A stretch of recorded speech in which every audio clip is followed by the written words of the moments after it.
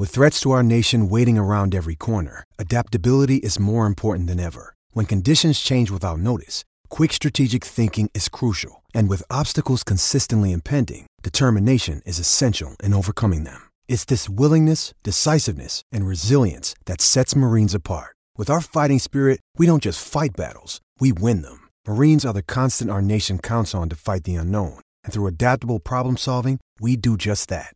Learn more at marines.com.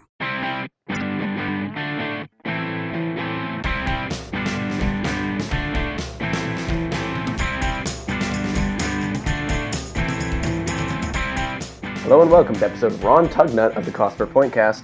As always, I'm your host, Trevor Shackles.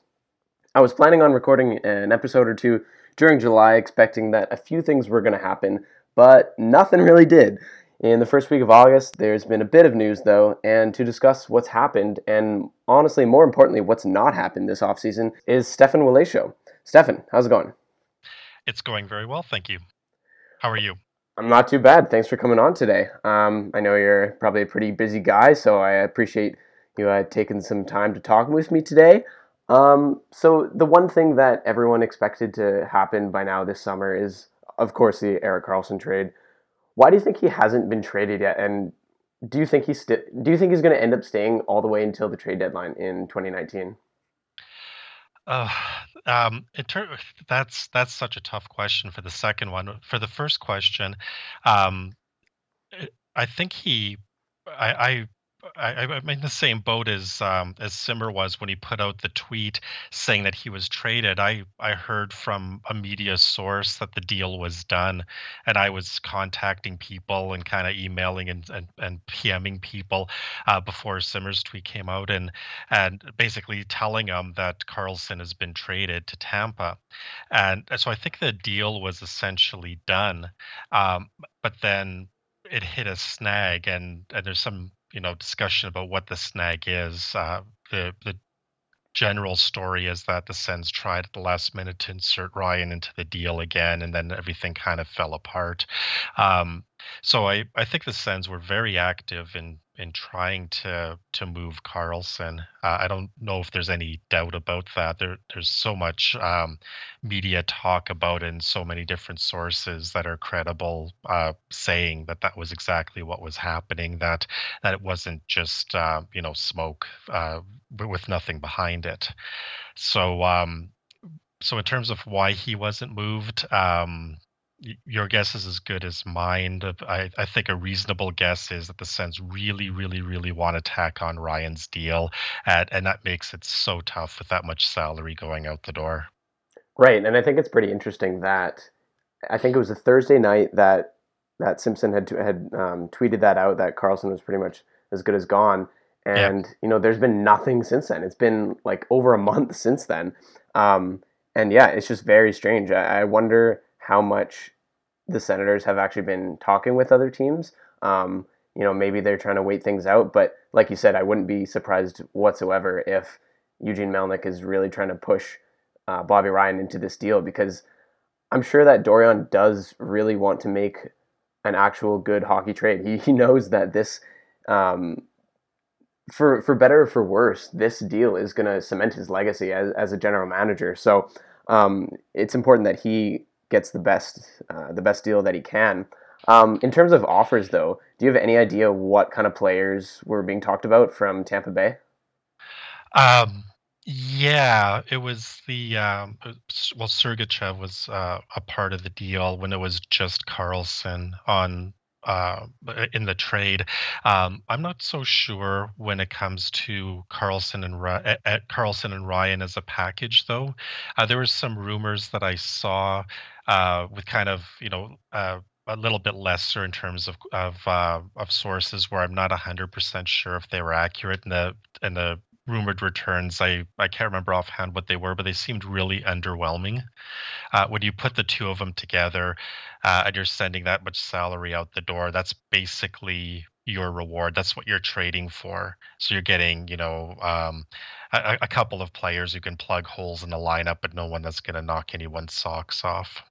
That's pretty interesting. I never thought that Ottawa would be able to get Mikhail Sergachev, mainly because obviously, like, Karlsson's a better player than Sergachev, and I don't think that he's going to be able to replace Karlsson if he ever did come to Ottawa. But just the fact that Karlsson is only 1 year away from free agency, I think if they were able to actually get him, that'd be pretty amazing job by Dorion. Now, in terms of Karlsson himself, do you still think that he actually wants to stay with the team, or do you think it's more of he wants to stay in the city, but he doesn't really like where this team is headed? He loves the city. I have absolutely no doubt that Karlsson would stay and sign a long-term deal. That's fair because he did take a bit of a hometown discount on his Right. previous deal. Assuming if the Sens could pay full market value for him, I think that he would do it in a heartbeat, except for the Melnick factor. Like the Yeah. team being in constant turmoil and chaos, not having really at this point the financial wherewithal to keep fielding a competitive team and having to take shortcuts, and it I don't think he's going to stay in that type of environment, nor should he. Like players bargained for the right to become unrestricted free agents, Yeah, I don't and blame him. yeah, if I'm in Carlson's spot and I'm seeing where the Senators are going right now, I wait until free agency and I say, okay, well, which of these competing teams want to have the best defenseman in the game to anchor their blue line moving forward? And that's exactly what I would do. For sure. And moving forward, are you going to predict that he is going to stay with the team? Once the season starts, and do you think he's going to go mid-season, or do you think a deal is actually going to get done in the next few weeks? Because I don't know, it's just a bit strange that there's been nothing on him in the rumor mill. So I'm feeling like he's actually going to stay with Senators at least for the next 6 to 8 months. Yeah, I had so many predictions that were wrong about this. My first prediction was that the big summer deals are complicated. What happened in Austin? The very Duchesne trade was kind of hanging over the team forever. What are we going to give up? What are we going to put with Chabot? Duchesne was all fan talking about why. There's no. I think could potentially be even worse if Karlsson is about to be traded before the deadline.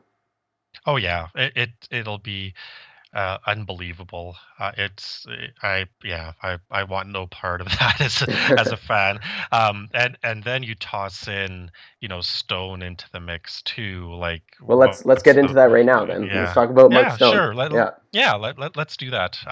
So the fans in Ottawa are looking for absolutely anything to hang their hat on and say, okay, I've got some hope moving forward. Yeah. We've got some good news. Nothing but bad news. Lost the draft lottery. AGM up on charges. Just one thing after another. Trade rumors and stuff like that. Will CC get this big Monica contract? Carrick. There's all sorts of these things that are kind of flying around. The whole Hoffman situation, that's a whole episode to itself. And then so the fans are saying, okay, we got Stone's contract coming up here. Consensus was that although he's going to, he's queuing up in the arbitration line, that the Sens are going to, pull out all the stops and try to sign him. And then the deal that comes out is 1 year, 7.35, and it takes him to his UFA status. Like that is just. I